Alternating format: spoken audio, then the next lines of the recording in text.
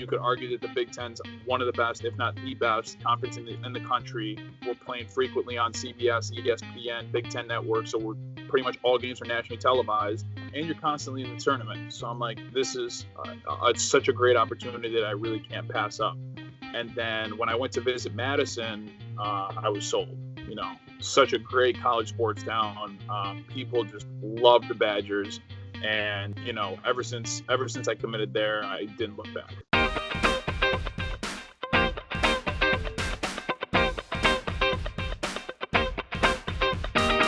Another season in the books. The podcast featuring European professional athletes who pursue their university degrees at home or in the United States. We'll talk about the ups and the downs, the pros and the cons. We'll hear from each athlete as they talk about their journey through academics and athletics. I'll also be talking to coaches and getting their opinion on the subject as well. I'm your host, Leslie Knight, 11-year veteran in Spain's professional basketball leagues, Liga Femenina 2 and La Liga Endesa. Let's get to it!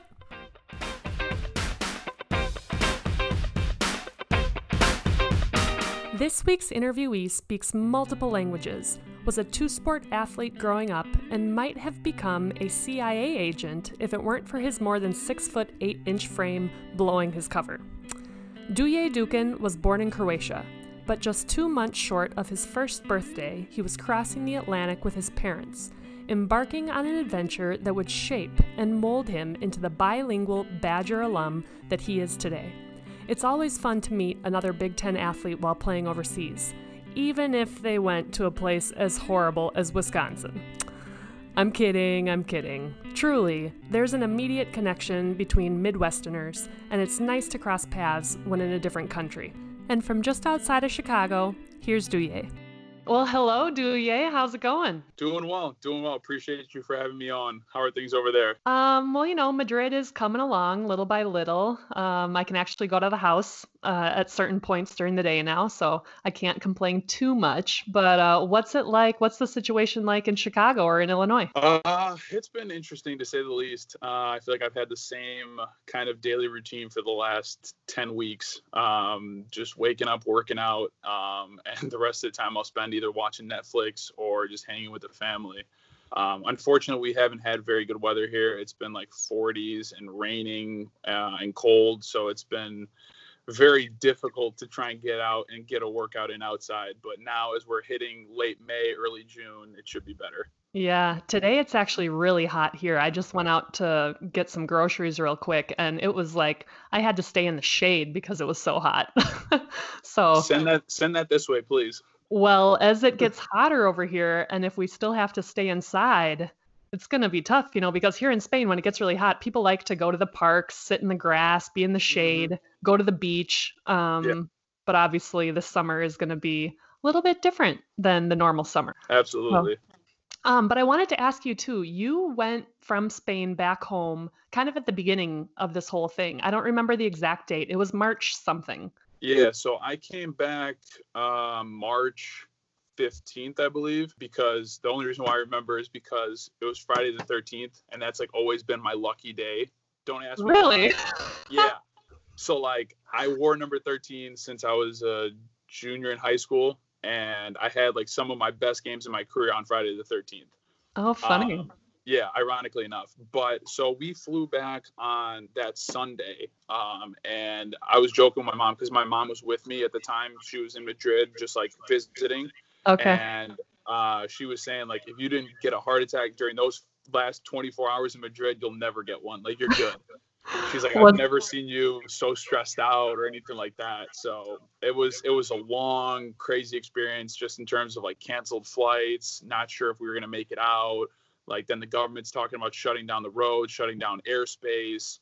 And then like we were trying to communicate to our airline companies, to like United and Lufthansa. We're like, listen, like we need to get out. Please send us to like Split, send us to Croatia, send us to France, send us anywhere. Just get us out of Spain so that we don't get stuck here. Right. And like the lady's like, oh, no, don't worry. Like, we'll fly you out Monday morning. Like, they're not going to shut down airspace. We didn't know. Like, we were told by like some local family friends. They're like, no. Like, this is serious. Like, they're going to close down everything. And I'm like, I'm not risking it. Like, especially with my mom, like, I'm not going to risk her, like, putting her in a bad situation. I was like, we need to get out. And after arguing with the people from the airlines for a good, like, half hour, finally, we found a flight to London the next morning and got out of there. It was a long travel day, but we made it home and quarantined and kind of been doing the same since. Mm-hmm. Were the planes packed? Was the airport packed when you traveled? The way that I told it is that when we got to the Madrid airport, it was literally like one of those old Western movies where it's like an old town and you just see that like ball of hay just kind of rolling through the screen. The tumbleweed. Yeah, the tumbleweed. That's literally what it was. There was nobody. So like the Uber that we were in dropped us off at like the very first gate, like the first doors, and they closed down all the doors but the first one. So we had to walk all the way to the first doors. And once we got in the airport, there was like people sleeping on the ground in masks. And there was probably, honestly, maybe 100 to 200 people in the whole airport. So it was a very weird experience. Our plane to London was pretty filled. Then the flight back to Chicago, same thing, pretty good amount of people. But what shocked me the most was the way London was just like wide open. They had no customs. Like you literally just got in and could walk around, like no big deal. And then you come to the US and we had to go through 3 different stations. So like the first station you got to, it was, okay, passport control. Where were you? Okay, what were you doing? Okay, great. Then the second one, they asked you again, what were you doing? Why were you there? How long were you there for? Like business, pleasure, whatever.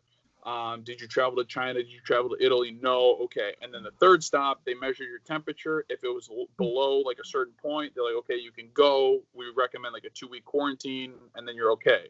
If it was below or if it was higher than that, then they would send you to like a hospital and do like additional testing. So it was a lot, but I'm just literally as soon as I walked out of the airport, I was the happiest kid on earth.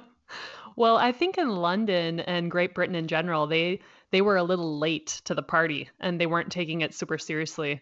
But then Boris Johnson, he got infected and was in the hospital. And so now they've been going for several weeks, taking it more seriously. But yeah, I can imagine that when you flew in there, it was just like every day, just normal.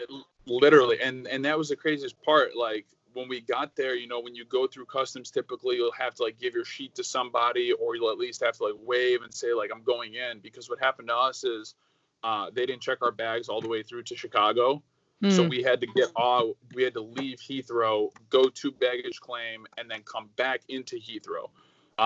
And so when we left the airport, there was nobody at customs. Like there was literally not like a person working. So we literally just walked into the city, no issues, nothing. And 2 weeks later, that's when the whole like pandemic hit there, and like we need to shut everything down and everything. Crazy time.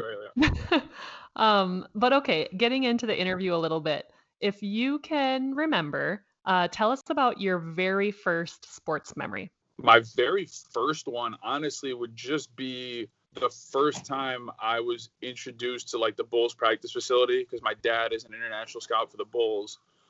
So when we first moved to the U.S., we lived in like a hotel, basically maybe a block away from the practice facility, just until like we found like permanent housing and like got adjusted to the life and everything. So like my first steps I took were at like the practice facility. Like my first like dribbling a ball was at the practice facility. So like it's always like crazy for people to understand like why I love the Bulls and why I love Chicago so much. It's because like I literally like grew up there. So I think like my first memory is honestly just dribbling the ball with my dad an early morning or a late night, like when it was just closed down and we're just kind of in there as like a little kid. And my mom, obviously, she was the one with the camera. And my dad's like, running around with me. So I think that's probably like my first actual memory with basketball. Yeah. What an experience too. I think about your parents coming over, because what I read on Wikipedia is that you were like 10 months old when you came over. And for your parents to just up and move from their hometown of Split and come to the United States. like, what an adjustment, English. I mean, the language barrier, I don't know what their level of English was when they came over, but just adjusting to a new neighborhood, new friends. I mean, everything was so new. Like, I'm sure you've talked to your parents about that experience since then, but what was that like for them? Yeah, so like it was super super interesting, honestly.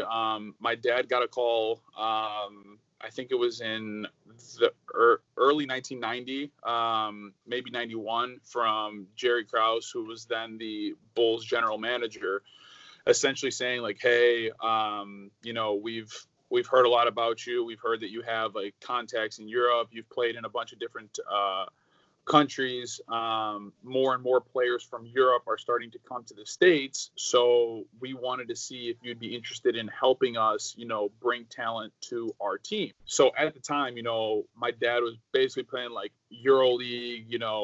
He didn't know, like, the NBA wasn't what it is today then. Mm-hmm. And so, the idea came and he kind of was like, okay, like, yeah, sure. Like, I'll help out. Okay. So he did like a little bit of scouting for them here and there. And then they got serious about bringing him in and like having him live in Chicago. And the first finals we ever went to for me was when they played Phoenix. I actually went to the game in Phoenix, in Chicago. Like, I traveled to all the finals games. And after that, my dad was like, look, this is a no-brainer. Like, I cannot not be a part of this. Like, this is something so special. Like, we can't pass this up. So when we came here, my mom was a lawyer back in Croatia, so her English, and she studied in England as well, so her English was good. Okay. My dad's was improving. But yeah, no, I mean, it was definitely an adjustment, and they thanked me a lot, because a lot of the friends and like family friends that we've made over the years is thanks to me, because of sports. Because you play soccer as a kid, basketball as a kid, and then all the parents are standing together watching the games, commenting and everything. And so that's kind of where I've just built like the bonds that I have to this day with a bunch of my friends, like those early friendships that started. And, that's kind of how we got acclimated to the life. And I think ever since then, even they kind of consider Chicago now home. Right. Well, they've been here for what now, 28 years? Yeah. So It's been a while. yeah, I just put myself, I mean, granted, I'm living now in Madrid, right? So I've kind of transplanted myself, but thanks to playing on a team, I had a lot of friends, and I feel like I've made a home here. But I just think about your mom and your dad coming all the way over, not knowing anybody. But so obviously you grew up in a sports-oriented family. Your dad played professionally overseas for what, 15 years or something like that? Yep. Was your mom, was she into sports at all? Yeah, so she was a swimmer, but she stopped, I think, right after college. Like, she's still like an avid swimmer. Whenever we go on like vacation and stuff, like as soon as we get near the water, she's gone for like 2 hours. You won't see her. She's just in the water swimming. So athletics and being physically active have kind of always been a hot trend in our family, I'll say. Sure. So when would you say you started taking basketball seriously? Because, I mean, I'm sure you loved it ever since you were little, but you also played soccer. Yeah, for me, honestly, I always took basketball seriously, but I think right around my sophomore year of high school, I realized I could make something of it. That's when I kind of started to get attention from college coaches, and they started calling saying they're interested about me potentially playing basketball. And at that point, I was like, okay, like if I'm going to make something of this, I'm cutting soccer out. Like, I need to fully devote my time to basketball. And so when I was like 14, 15, that was my last year playing soccer, and I just focused on basketball. And pretty much ever since then, it's been all basketball. When would you say you stopped growing? I think my last year growing was my freshman year of college or sophomore year of college. Okay, Yeah. so when you were 14, 15 playing soccer, I'm assuming you were probably the tallest guy on the team. Yeah. I was definitely the tallest kid. But the funny thing too is, like, with my growth spurts, I never really had like a crazy 1 year growth spurt. It was just always consistently growing. And like, I was always among the taller kids, but then like a lot of these kids here that I grew up with peaked in like 8th and freshman year. So they're like all taller than me, like, oh, Douye, what's wrong? You're not the tallest kid anymore. and then you gave it 2 years, and I'm like back to looking down at them. So it was funny how it worked out, but like I started my, I think, freshman year at like 5'10", and I left 6'7". Wow. Well, Yeah. if it was gradual, I mean, that's probably the best, right? Because then your body didn't suffer. You probably didn't have growing pains as other kids do. Yeah, no, I was super fortunate. I didn't have any growing pains. My biggest issue was just catching up with my body. So like catching up with my limbs and like realizing how big I was, and getting like my coordination. Exactly. So like I wouldn't say that I was uncoordinated. It was just more so I was like gangly. Like I was super long and thin. So I could move quick and everything, but the problem was I was frail because I wasn't really trying to lift too much since I was growing. So I was like, I'm not gonna like mess with my growth plates or anything like that. So really, the first time I really started to like lift and stuff was probably like my senior year of high school, going into my like freshman year of college. Wow. Yeah. That must have been a bit of a shock when you got to college. I mean, Division I lifting programs are no joke. That's for sure. Yeah, I think I came to college at like 190, 6'7", like 190. Oh, man. And by the time freshman summer ended, I was at like 205 already. Right.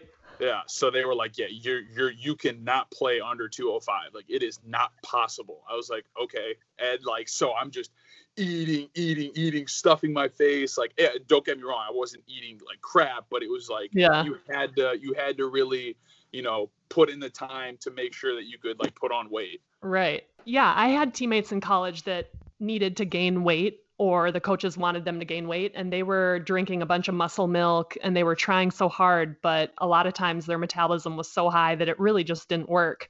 Yeah.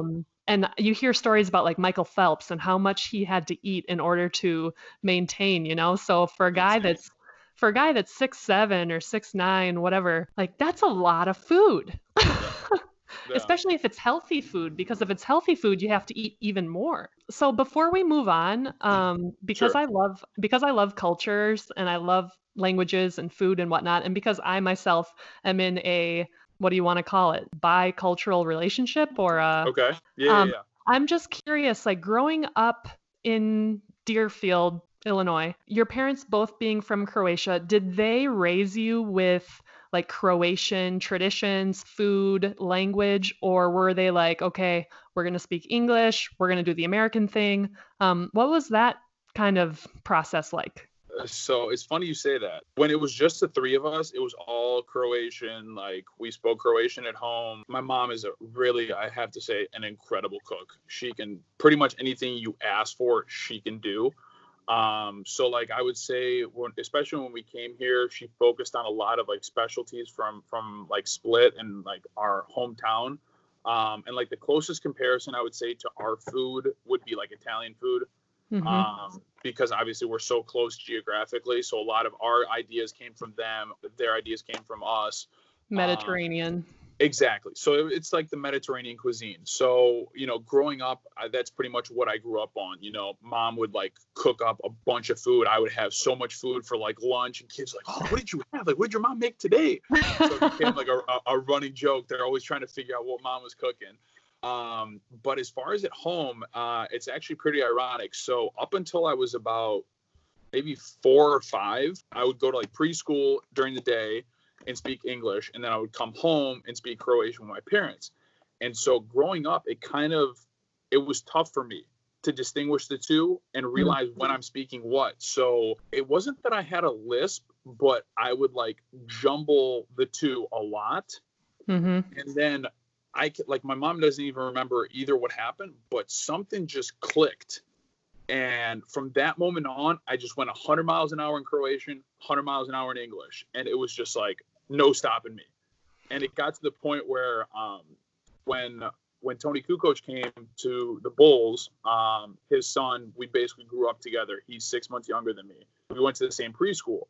So when he first came to the States and whatnot, he was in a different classroom like next door. And his English wasn't great. So they would bring me in to class to explain something to him, and then they would bring me back to my class. Like I was 5 years old, like 6 years old. Oh. Like a kid. Oh my goodness. Yeah. That's so neat though. I mean, what a luxury and what a just opportunity. Like when I see children that are able to just go back and forth between two languages and you can't even tell that they have an accent, I just think, wow, that's amazing. Yeah, and that's the craziest part too. I have to give credit to my parents for that. You know, people ask me even to this day when I go back to Croatia, they're like, how is it possible that you speak so well? Like you literally speak like you're from Split. You have a Dalmatian accent. Like you literally speak like you're from there. Like, but you've never lived here. I was like, honestly, I have no idea. I was like, I do WhatsApp a lot with my family, like phone calls, but really it's just like talking at home, and that's pretty much it. So I have to give them credit. So even now, when you're at home, do you and your mom and your dad speak in Croatian? It depends. Like I would say the last maybe 10, 12 years, my like parents were kind of pushing English more just so like it could benefit them because they were both working, obviously speaking English all the time. So like we need to work on it. We want to improve that. But now it's kind of gotten to the point where like, you know, if we find a passionate topic that they really have something to say, then it's Croatian. Then it's like, I gotta stick to my roots. I gotta say everything I need to say, and I'm gonna say it in Croatian. Yeah. And when you when you send WhatsApp messages to your family, obviously you have to change the alphabet, right? Mm-hmm. Yeah. So that's actually how I learned to read and write in Croatian. I taught myself. Is that like I could speak it, but I was never physically taught how to read or write. So what I would do is every summer when we were there, my parents would buy the newspaper. I would take the sports section and I would just read like the headlines, and then I would read the articles. And so slowly but surely, like light bulbs would just go off. Okay, this is this word. This is this word. This is this word.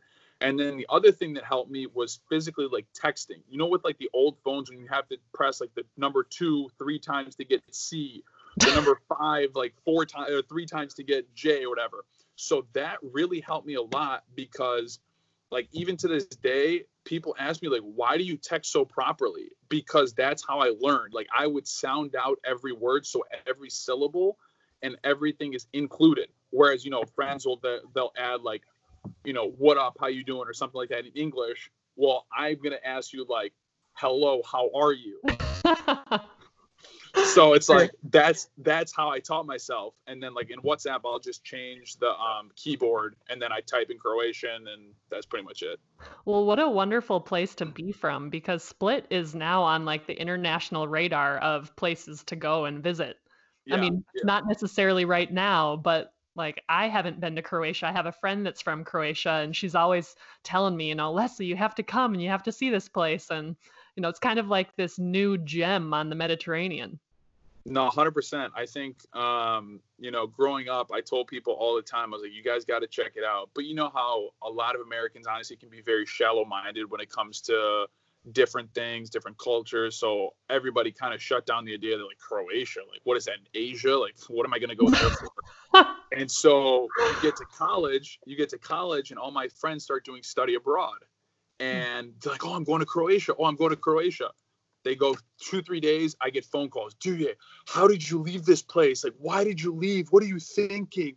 This is the most beautiful place ever. Like, I can't wait to go back. I was like, I told you guys, but you wouldn't listen. And so now everybody's like slowly starting to figure it out. They all want to go back. You know, it's honestly a great place, especially during the summertime between, you know, late May and middle to late September. I honestly don't think you'll be able to find a better place with great beaches, history, but the food also, and at like a reasonable price too. Right. So. And one more question about your childhood. Sure. How did people learn your name? Because I'm sure like you go to class and they're like taking roll call. And I'm sure your teachers had such a hard time, and every new person that you met looked at the, you know, the phonetics of your name or how they would, and they were just like me when I met you. Like I didn't know how to say your name. I think I asked you 100%. Multiple times. Yeah. So honestly, growing up, it was pretty, I don't want to say annoying, but it was just frustrating. Yeah. Because it was every time we had a substitute teacher, they would butcher it. And it became like a running joke from like first until like third grade. Kids would just like start giggling before my name was even called because they knew that they would mispronounce it or say something. So I just kind of sat there, I laughed it off, whatever. I was like, it's Duye. What I started doing when I got older is I would memorize my name like in the alphabet. So as soon as they called the person before me, I would just raise my hand. I'd be like, it's Duye. Just don't even try. It's Duye.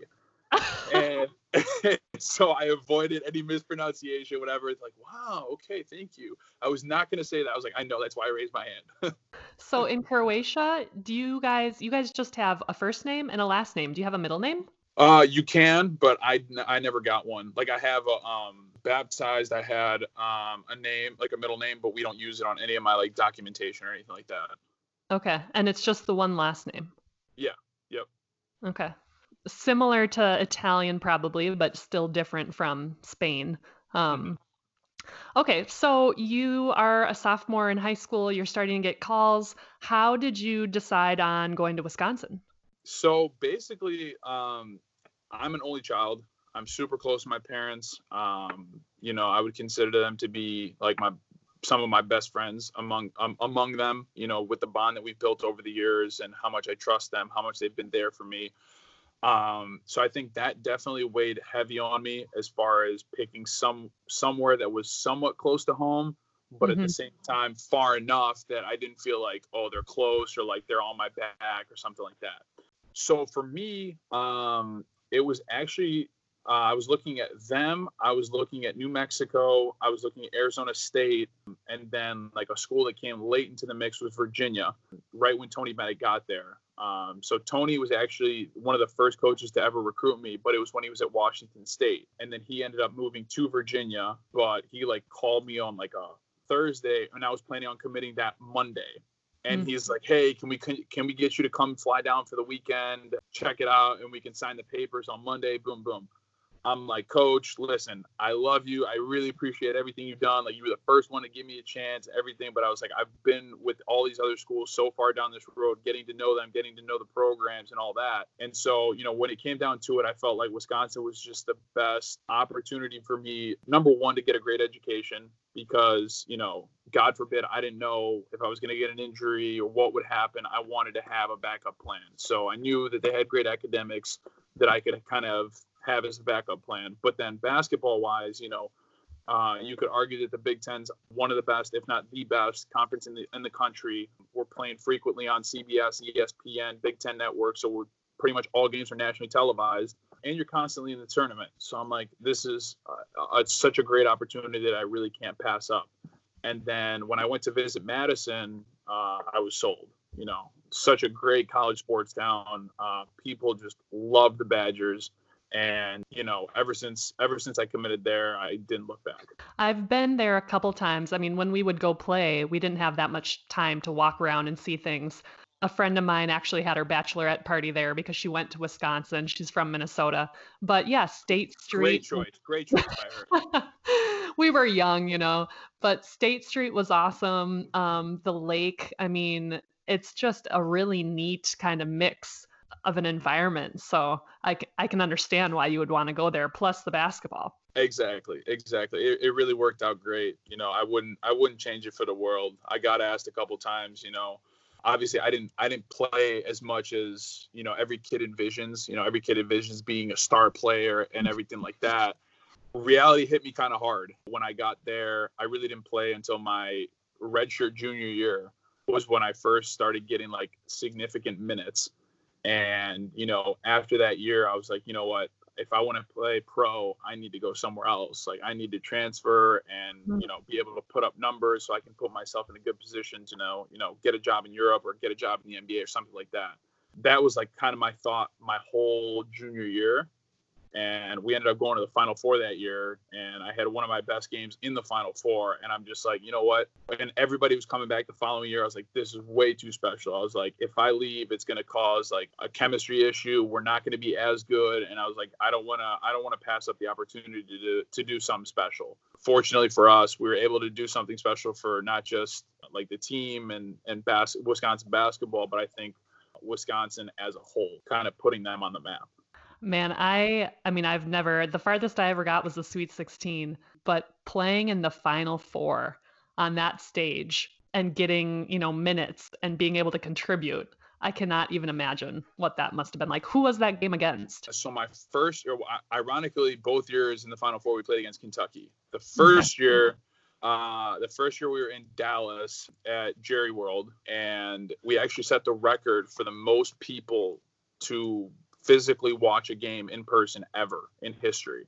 It was like 79,000 people or something like that. So it was absolutely insane. That experience alone in itself was, crazy, because Sundays, you're watching the Cowboys playing the Texans or the Giants, and then here you are on a random Saturday night in April and you're playing basketball there. Like, everybody's there to watch you guys. Right. So it was super surreal, and like, especially the first time, I think it was a more so like excitement, like / can't believe we're actually here. Whereas our senior year, it was like a whole business approach. It's like, look, until we get to the national championship, we are not satisfied. Like, we want to win it all. We know we can, and until we do that, like, there's going to be no sense of satisfaction. So like once we got to the Final Four, yeah, we celebrated, we were happy, but it wasn't like what it was the first time. It was more so like an expectation. And so the second time we played Kentucky again, first time we lost. Second time we beat them. They were like 38-0 at that point. Like, people were saying, oh, would they beat the 96 Bulls? Would they beat this team, that team? And we ended up beating them, and then lost to Duke in the finals by five or four. So that was the end of my college run. Unreal. So I got to ask, what was it like being a student at Madison and having to perform at this high level? And you guys, I mean, it was probably stressful, but you were also balancing your studies. What was that like? Because I know on the men's side, I was speaking with Mike Bruzewitz a couple of weeks ago or a month ago now. And when you're at that high level, and especially on the men's side, like, it is basketball, basketball, basketball. How did you maintain that balance with your academics? So for me, like, that was one of the biggest things that I took away from college, is knowing how to organize my time. And that's one thing that I wanted to focus on learning at a young age, especially like when I was a freshman, because like my first couple months, I'll be honest, I struggled. I think everybody does, because you get so many different things thrown at you that you've never seen before, that you never had to experience. And you're just like trying to take it all in stride, but also get everything done. So I think, by the time I reached, upperclassman status, I had it all down pat. And, especially when we started leaving for the tournament and stuff like that, I was very fortunate that all my teachers were very understanding with the situation that I was in. So I would still get all of my work done. We would have one of our academic advisors travel on the road with us. We would go to the tournament. So we would have like mandatory 1 hour study days where we would like take the, let's say, conference room that we would have meals and like film in, and it would just be study hall. You would have study hall for like an hour. Some people would use it more if they had more. Some people would, just be in there just to be in there and then get out, depending on like obviously what your major was, how much schoolwork you had, what age you were. If you were a senior, you were mentally checked out at that point and whatnot. But, I think that was I have to give credit to our academic advisors. They did a great job of staying on top of things, especially for the ones that didn't do a great job of organizing their time, because, they had to administer the tests. It's definitely difficult, but I think the teachers that I dealt with were understanding of our position that we were in. So, they're like, don't worry, take care of what you need to take care of. When you get back, we can talk and we'll figure it out. So like, that was the situation that I had a couple times. Where they just, delayed a paper, delayed a test. Other times I had teachers who were just like, listen, I understand the position that you're in, but you need to take care of our classwork. It doesn't make you any different from anybody else, which I completely respect. I didn't argue it. I was like, I got you. I'll get it done. And that was that. So I think, time management was number one. And I was able to learn that at a young age in college. And it helped me moving forward. Before you got to college, or even in your freshman year, did you know that you wanted to be an international studies major? So no. Growing up, I wanted to be like an oceanographer or / like a forensic scientist. I loved like CSI and like Criminal Minds and like Jack Bauer and 24. That stuff was fascinating to me. Like, I loved it. And so I always wanted to do something like that. And I remember as a kid, there was like I can't remember, it was some leadership program that I went in like 8th grade to like DC for a week where you studied kind of forensic science and all this. And I'll never forget when I was like talking to my mom about it, I was like, yeah, you know, I would love to like work in the CIA, FBI. And she's like, do you? I don't think there's many 6'7", 6'8" FBI, CIA agents. I was like, you know what, Mom, that's a good point. Granted, this was when I was like 5'10". Like that was how tall they were predicting me to be. So she's like, if you grow up to be that tall, I don't think you can have that job.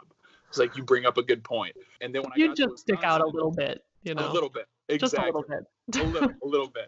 And so when I got to Wisconsin, I really had no idea. I was like, what do I want to do?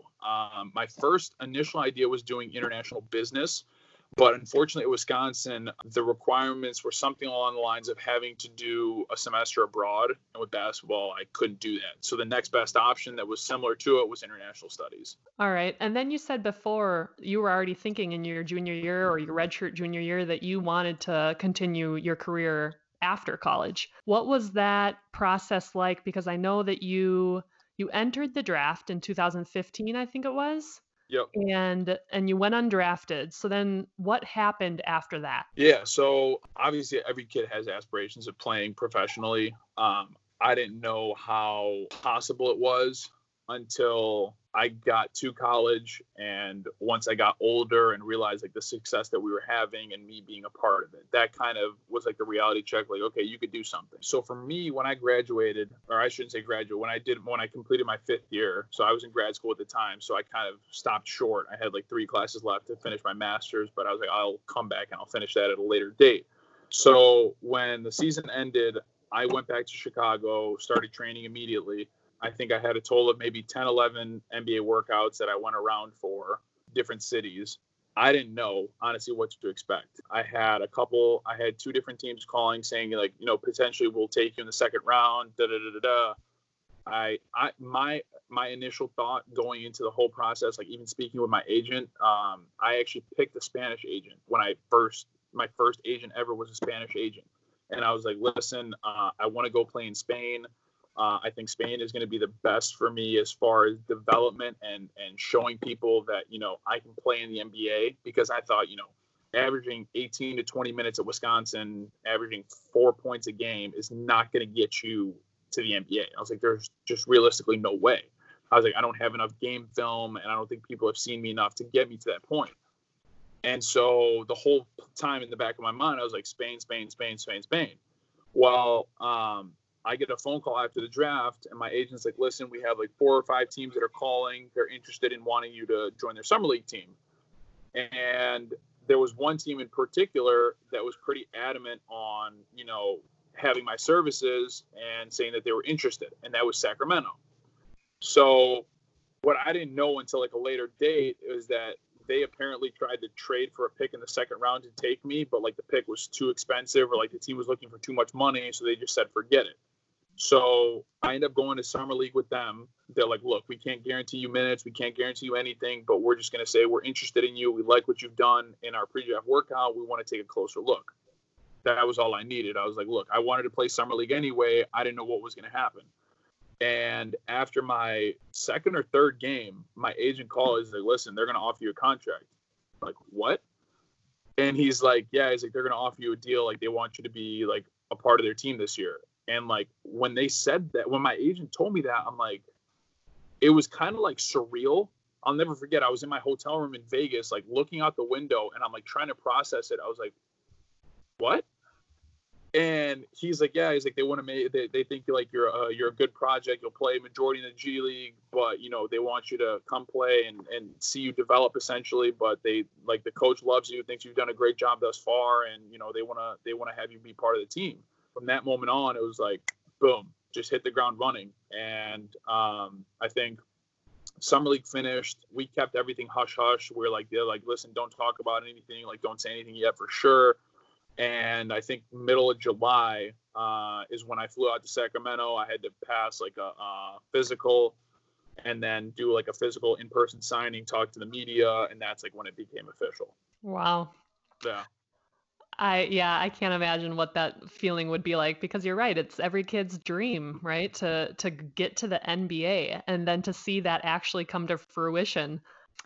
I mean, I'm sure you remember your first game that you got in. Yeah. What was going through your mind? I'm sure your parents were there. So ironically enough, they weren't there. That was that was probably like the one milestone in my career that they weren't there for. It was the very last game of the season. We were playing in Houston, and Houston needed to win. Houston had like James Harden, Dwight Howard, Trevor Ariza, Patrick Beverly. They had like their whole basically squad, and they needed to beat us in order to sneak into the playoffs and get like an 8 seed, I think, at the time.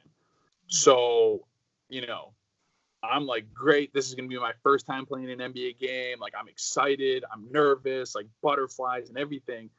And I'll never forget, like, I checked in, like, obviously, the PA system announces your name and you're like looking around. I'm like, whoa, it's real life. That's my name. Like, and they said it correctly. Yeah. And so the funniest part, I'll never forget, I had a teammate like look at me and like, yo, why are you smiling so much? I'm like, dude, because I dreamed about this as a kid and like it's here. And he's like, all right, I get it. But he's like, come on, focus on the game. I was like, I'm just happy. Yeah. So it was honestly great. So we were in Houston. We had that one last game, and that was the game that I played in. It was the type of thing where once the game ended, I had so much nerves throughout. I know I obviously didn't play great or what I was capable of. So I was like, damn, I wish we would have had one more game or like a couple more, just because I finally like let all those first game jitters out. And I was like, now I felt comfortable and like wanted to play more. That was the first game jitters and the first game experience for me. Okay, so after Sacramento, you kind of bounced around a little bit with the G League and different teams. What is that experience like? How do you stay motivated? I mean, I'm just thinking like the G League, I'm assuming everybody is out there kind of to get their own or to show what they can do. And so Yeah. I'm assuming it's not necessarily team basketball. I don't know.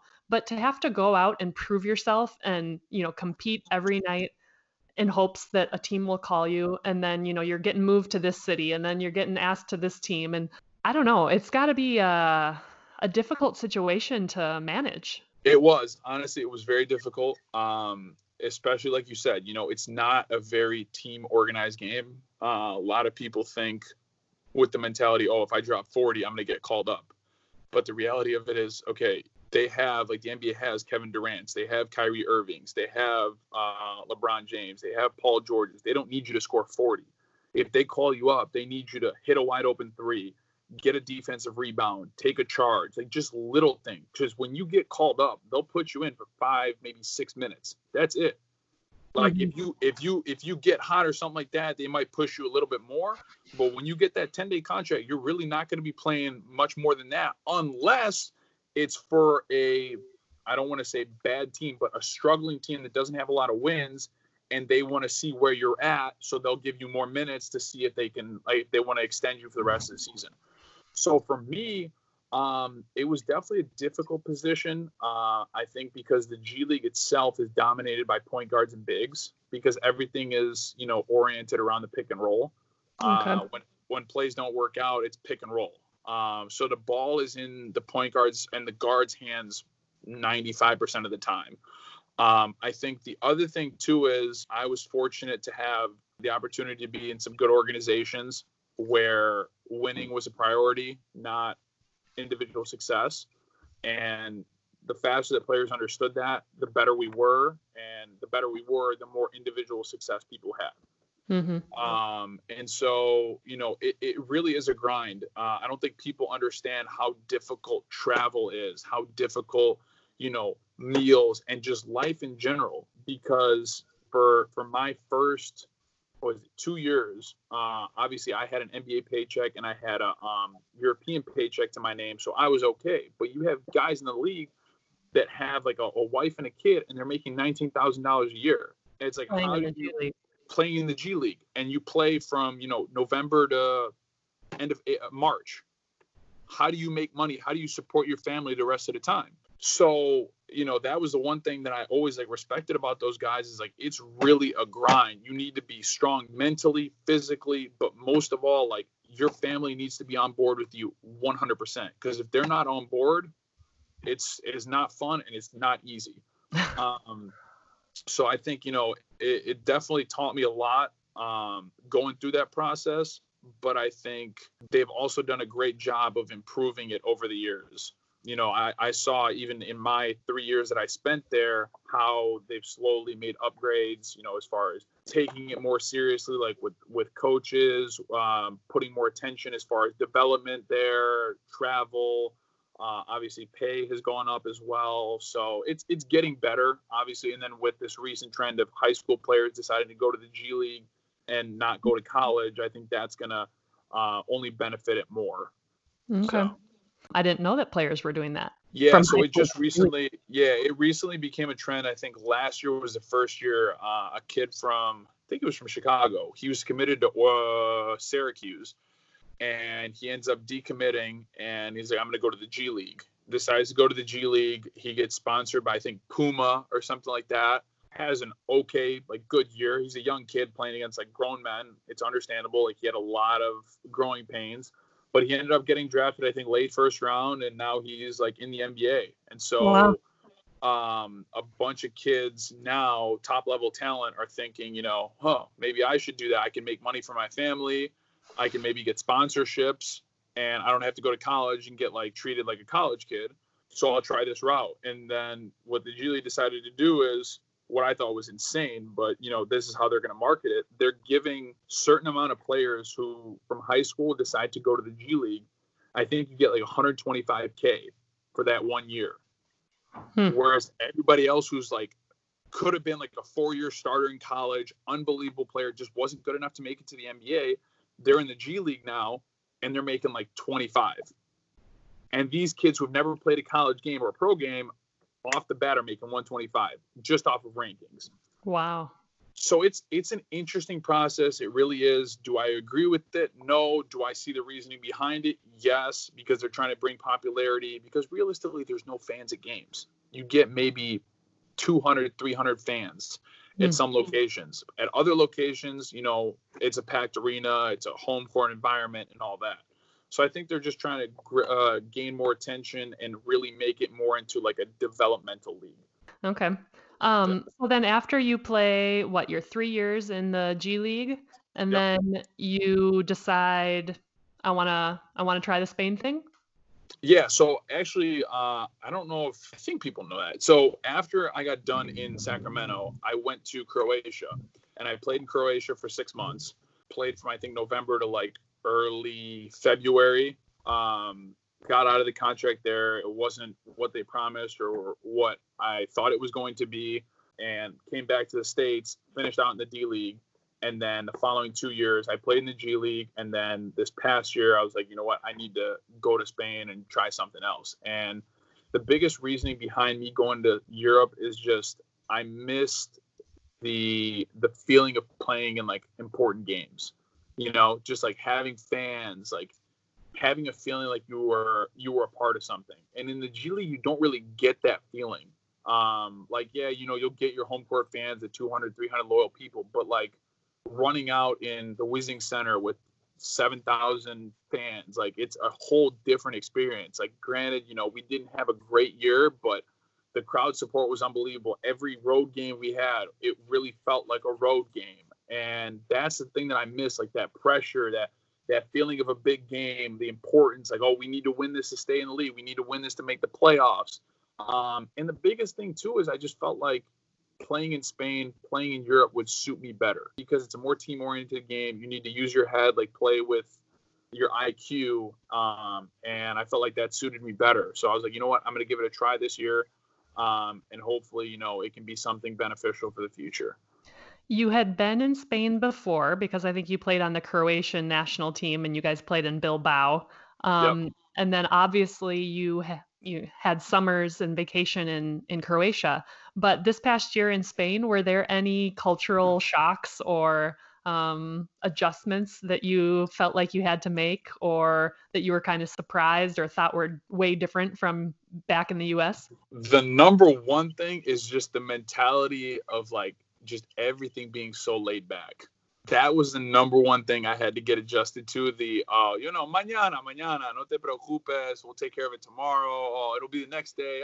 No, this, that. Like, just the idea of, like, how much slower some things moved as far as operations. The idea of a siesta from 2 to 5.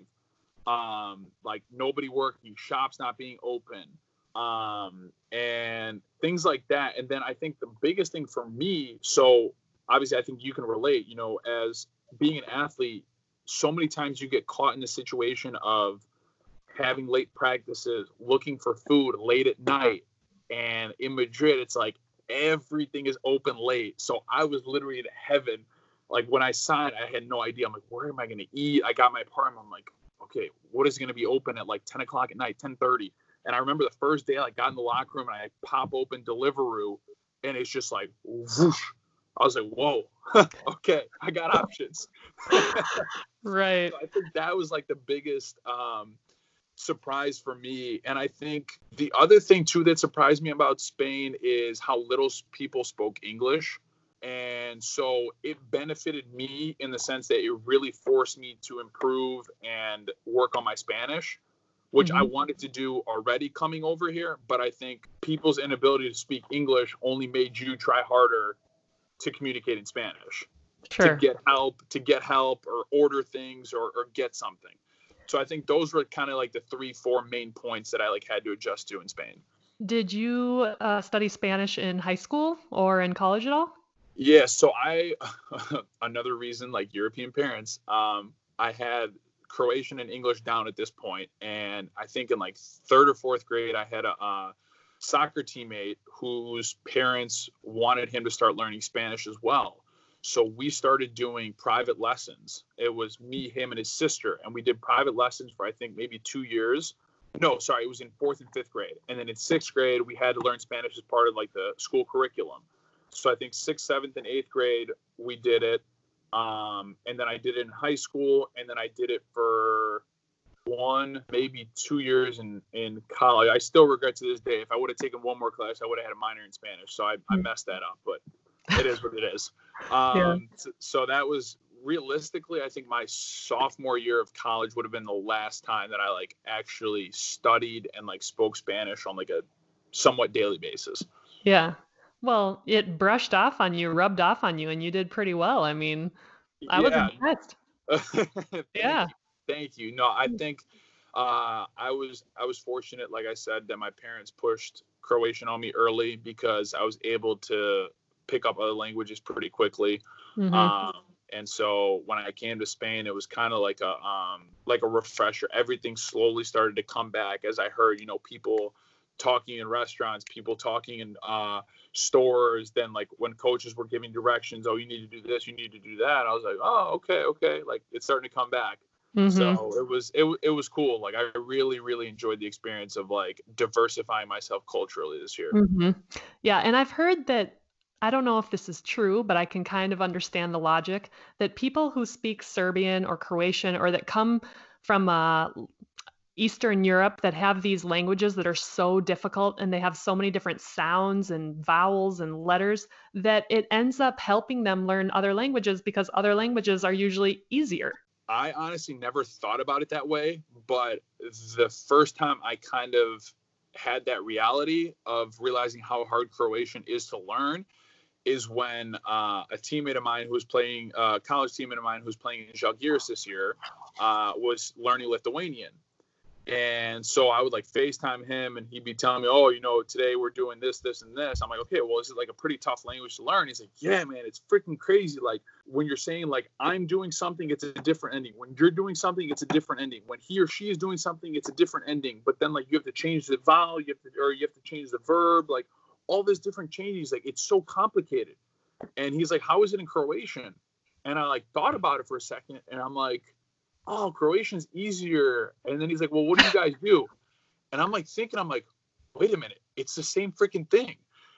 And I was like, never mind. I was like, we have the same thing. Forget it. My bad.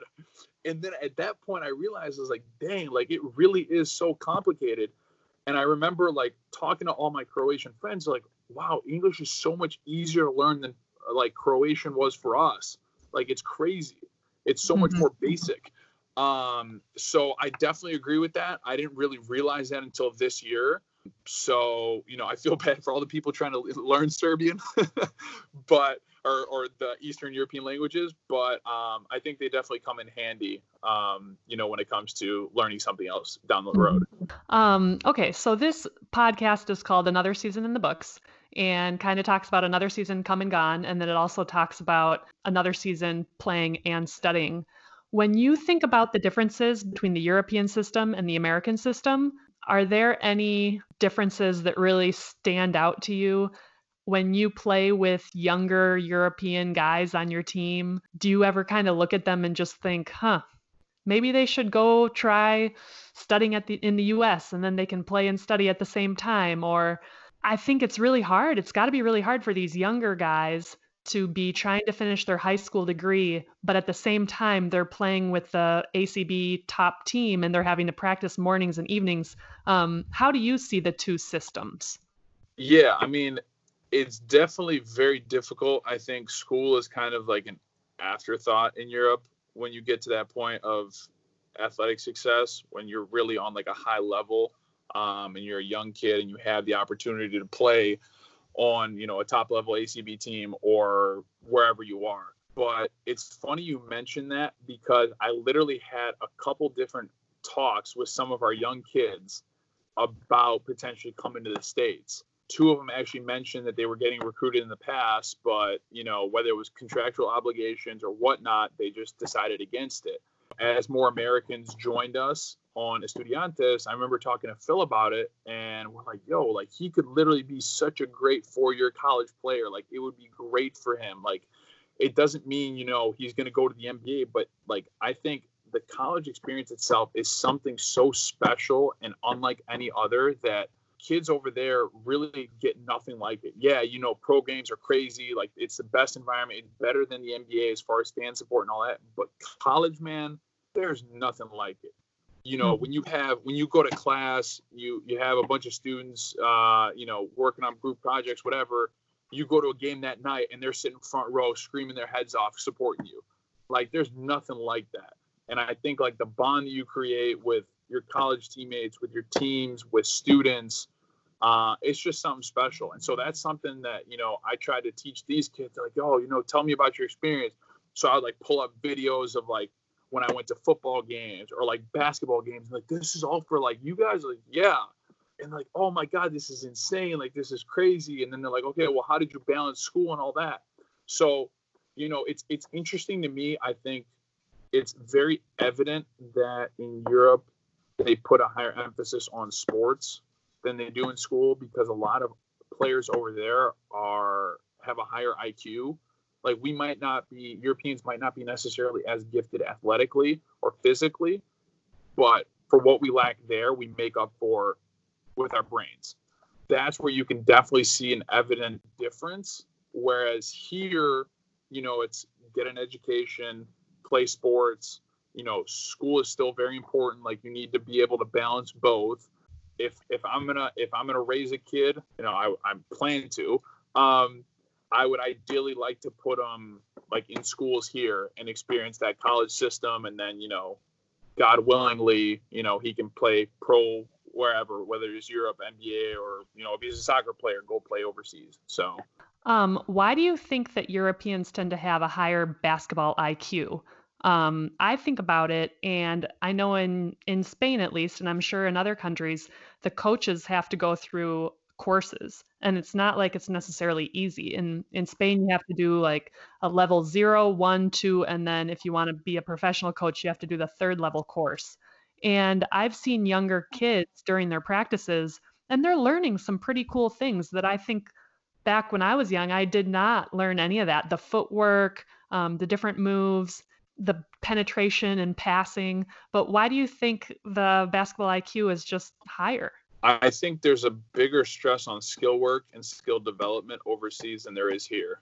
I think, for me personally, I think when I went overseas, that was another thing that benefited my game. So every year when we would go to Croatia, just like family vacation, to see all my grandparents, my aunts, uncles, cousins, whatever, we would spend, when I was a kid and I didn't have AAU and I didn't have college, we could go for like 2 months.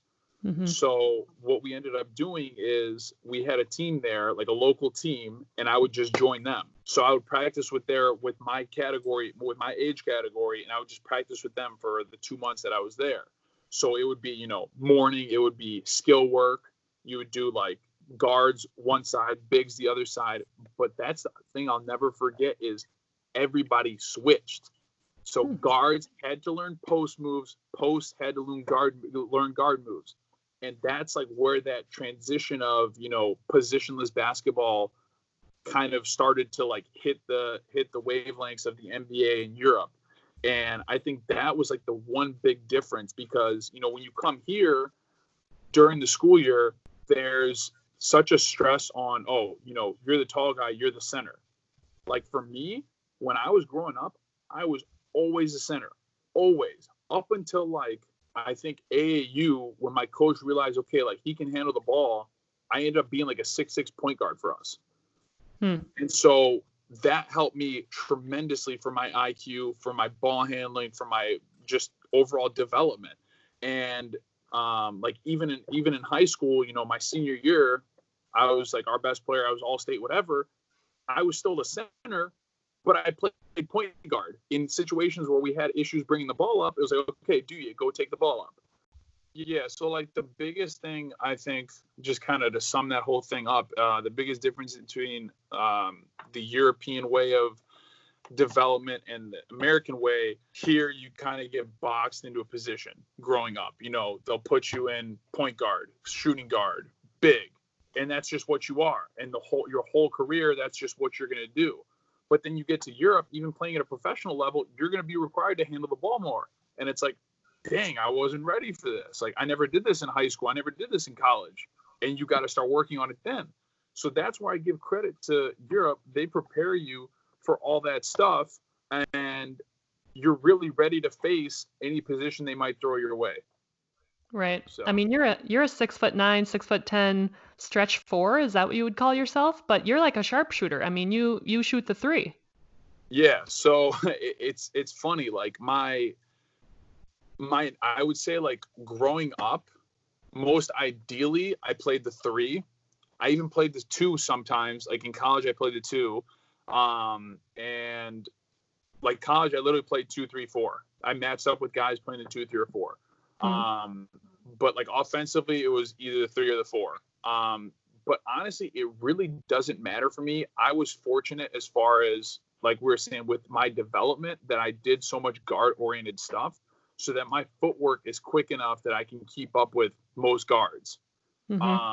So defensively, like I think I can hold my own against a decent amount of, 2s, 3s, and then 4s has been like the adjustment now when I came to Europe, because like in the States, you really don't have those like bruisers that like back you down, and trying to beat you up physically.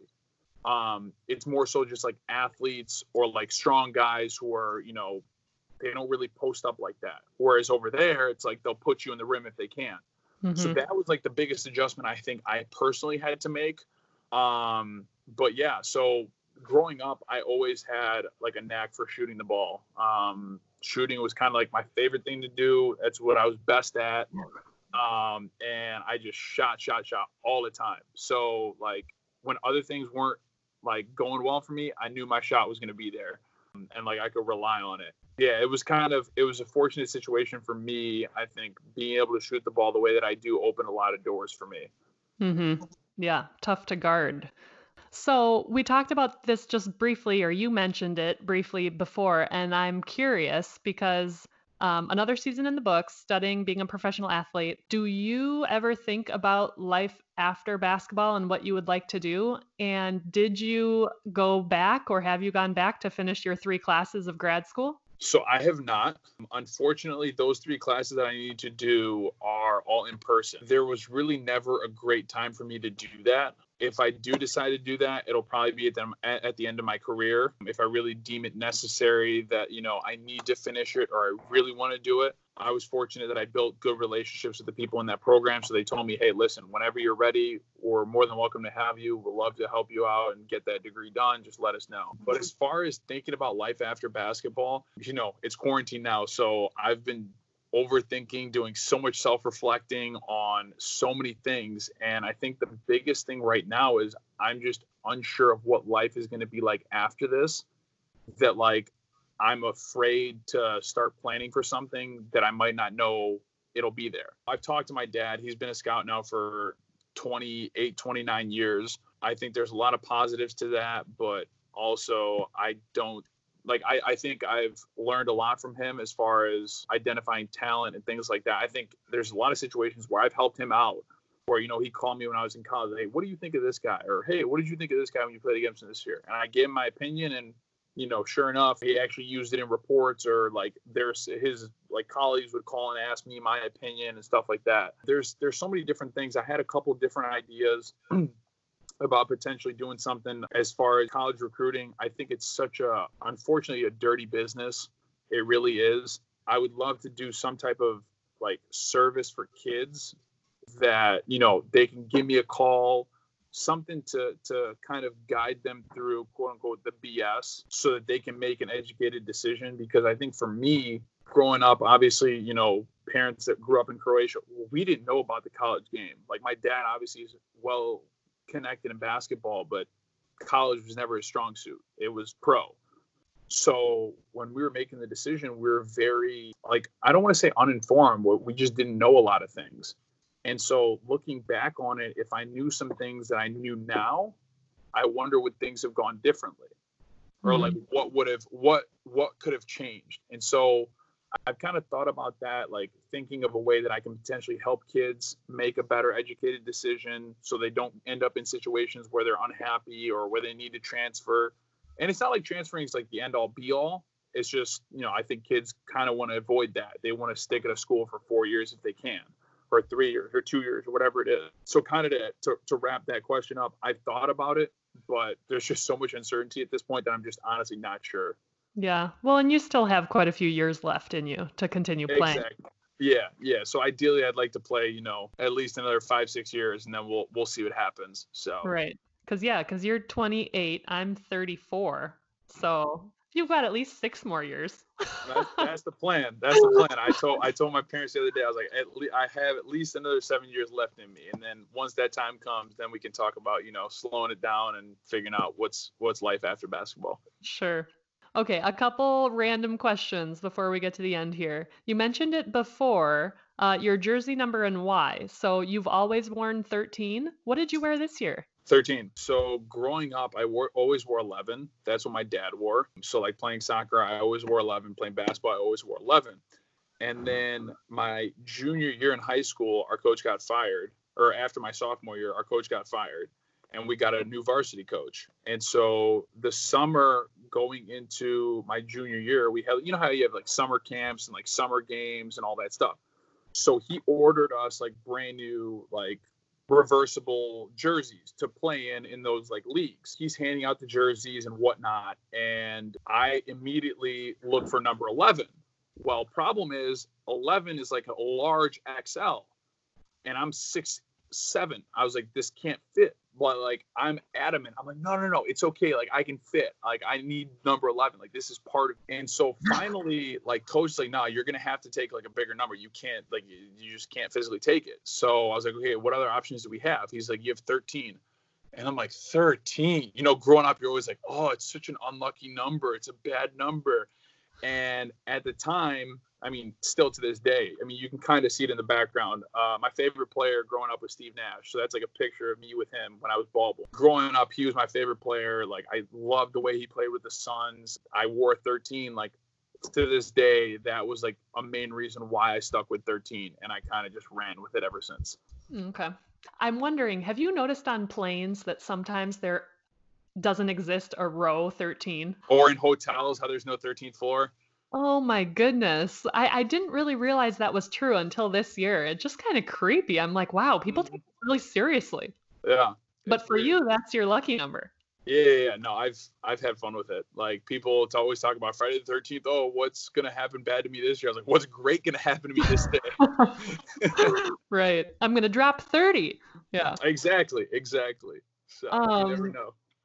Okay, so this year when you came overseas, I know it was your first year, but is there any sort of food product that you bring because you know that you can't find it? It's a great question. I mean, I know a lot of Americans say peanut butter, or they say, you can find it over here, but it's different. Hot sauce. But if you didn't bring anything this year, that's fine. I honestly didn't bring anything, but I will say there's two things that I did ask my parents to bring. Number one was oatmeal. Really? Yeah. For whatever reason, I had a very difficult time finding oatmeal, and the one that I did just was not hitting the spot for me. So I had my parents send me like a box full of oatmeal. I had that, and then the other thing too that I did was there was like an American store right by Magariños, and I went there, and I think I got like Lucky Charms once, and I got like barbecue sauce once. No, Lucky Charms. That's hilarious. Yeah, so that was like my American fix. That's the Taste of America store, I wonder? Exactly. It's like on the right-hand side as you're going down like by the fountain. Yes. Oh man, Lucky Charms, that stuff is like crack. All that cereal, I used to eat it when I was little, and I could eat the whole box and I wouldn't even get full. 100%. So I've switched to oatmeal, and I promise you there is oatmeal here. I bought some today. But it might not be the equivalent of Quakers. You know what the thing is though? I always did the one that was like in the packaging, like the self-made one where you just put the milk, put it in the microwave, and it's done. Oh. Yeah, I don't do the physical one where you gotta like sit there and make it. No. Well, you're like the apple cinnamon swirl. Yeah. Brown sugar. Yeah. Exactly that. Man, you probably have to eat like 3 of those at least to even feel full. Well, so that's the thing. That was like just one part of breakfast. It would be like oatmeal, then I would do like fruit, and then I would make like eggs and like sausages or something. Okay. All right. Do you have any nicknames on the court? A lot. It depends where I'm playing. Like here in high school, my friends decided to Americanize the name Douye and called me Doug. So like it was anything from like Doug, Dougie, Douglas, everything I like responded to. And then when I got to college, it was more so like double D or like D squared or D or Douye. This year, I like amongst like us 3 like Balkan players, we called each other like brother. That was like the most common thing that we said. In Croatian. In like Serbian Croatian, yeah. How do you say that? Brate. Brate, yeah. So we were like, hey, brate, and then they'll like immediately turn their head and look. Okay. So we knew immediately like where one was. And what is your favorite move on the court? It might just be a catch and shoot. I don't know. Favorite move on the court? Yeah, just the bread and butter. Honestly, just a catch and shoot 3 would be my bread and butter. If it's like an actual physical move, I'd say like an in and out cross. But, I wasn't allowed to do that this year. Do you have a favorite spot on the 3-point line? Like corner, wing? Doesn't matter? Everybody always asks me that. It's so funny, and I never have an answer for it. Like, I just really don't have a preference. But, like, if you look at, like, my statistics, I have a preference to the left side. Yeah, to the left side. Okay. But I when I'm shooting, I never notice like a difference. I don't ever feel like, okay, I'm on the left side, I'm going to make this one, or I'm on the right side. It's shaky. Right. So it really, I wouldn't say there's a strong point for me. Yeah. Well, you're a shooter. You like every shot you take. I mean, exactly that. Yeah, I can understand that. Okay. And then if you can pick one, tell us like what's your favorite Croatian dish that your mom makes? Or you can tell us like what's a typical Croatian dish. So honestly, like if I would pick one, like I'll probably end up asking my mom to make it within like the next week or so, just because you mentioned it now, and I would just say like lasagna. Okay. I don't think it's necessarily Croatian, but like it's a very common and like Mediterranean food because it's Italian. So I would say like her lasagna I love. Then what else does she do? We take like cevapi from like the Serbians / Bosnians, which is basically like grilled sausages or beef sausages. Those are super popular. Really like those. Is your mom able to find like everything that she needs at the grocery stores or by your house, or is there anything that like? Yeah, we can. So we didn't even realize until maybe 4 or 5 years ago that there was a Serbian store in the city. Okay. Like a Serbian grocery store. So they literally have like all the products from like Serbia and Croatia like stacked on the shelves, and like all the local people who are like of descent from over there are coming there and shopping there. So like once in a while we'll come get our like fix of like home food there. Okay. But for the most part we'll stick to like Costco, Whole Foods, and like some other like local places that we have here. Nice. And then this last question I usually ask to people that like have gone overseas or whatnot. But for you probably don't, between English and Spanish or English and Croatian, you probably don't have like a favorite Croatian word, because it's just so normal to you. But do you have a word that you learned this year in Spain that you enjoyed how it sounded, or you thought was funny? Damn, I wish you would have asked me this. Chaval. Chaval. Yeah. So like I never knew like that was like that, or there was another word for like kid or hey guy that they would call me. God, it was a running joke that we had with our physios. Oh, it wasn't like Tio or Tio. Tio? And there was another one. Tio, Chaval, and might have started with a B. I don't know. But those two, we'll take those two for now, because it was so funny to me when I first got here, or when I first got there, and guys started saying Tio in the locker room. I'm like, why are you calling him uncle? Like, what? And they're like, oh, no, it's like a slang term. And then they explained it to me. I was like, oh, okay. And then I started using Tio. And then they're like, see, you like it now. Yeah, like, what's up, dude? Or what's up, bro? Exactly. Yeah. Exactly. Yeah. And then Chaval is just like young guy or... Yeah, youngin or whatever. Yeah, chavales. ¿Qué pasa, chavales? Exactly. Okay. All right. Well, Duye, this has been a pleasure, and I just thank you so much for your time and for sharing so much of your academic and athletic experience. No, my pleasure. I had a great time. I appreciate you having me on. Well, take care. Continue staying safe, and we'll see where you're at next year. Will do. You do the same. Be careful out there. Basketball has been a part of Duye's life since the very beginning. It's why he grew up just outside of Chicago and not in Split, Croatia. It's why he got a full ride to Wisconsin and played on a national championship stage. It even took him as far as the NBA. Basketball has been a huge part of Duye's life, but his schoolwork, assignments, and exams were also part of the ride. He treated both with importance, learned to manage his time, and as a result, graduated with a degree from a great university. I hope you enjoyed this week's show, and if you take anything away from this interview, I hope it's a trip to Croatia. Put it on your list. And if you enjoyed this week's episode, do me a favor by rating the show or leaving a comment. Your support means so much. And that's all for this week. Thank you for listening to another season in the books. I'm Leslie Knight, wishing you a safe and healthy week.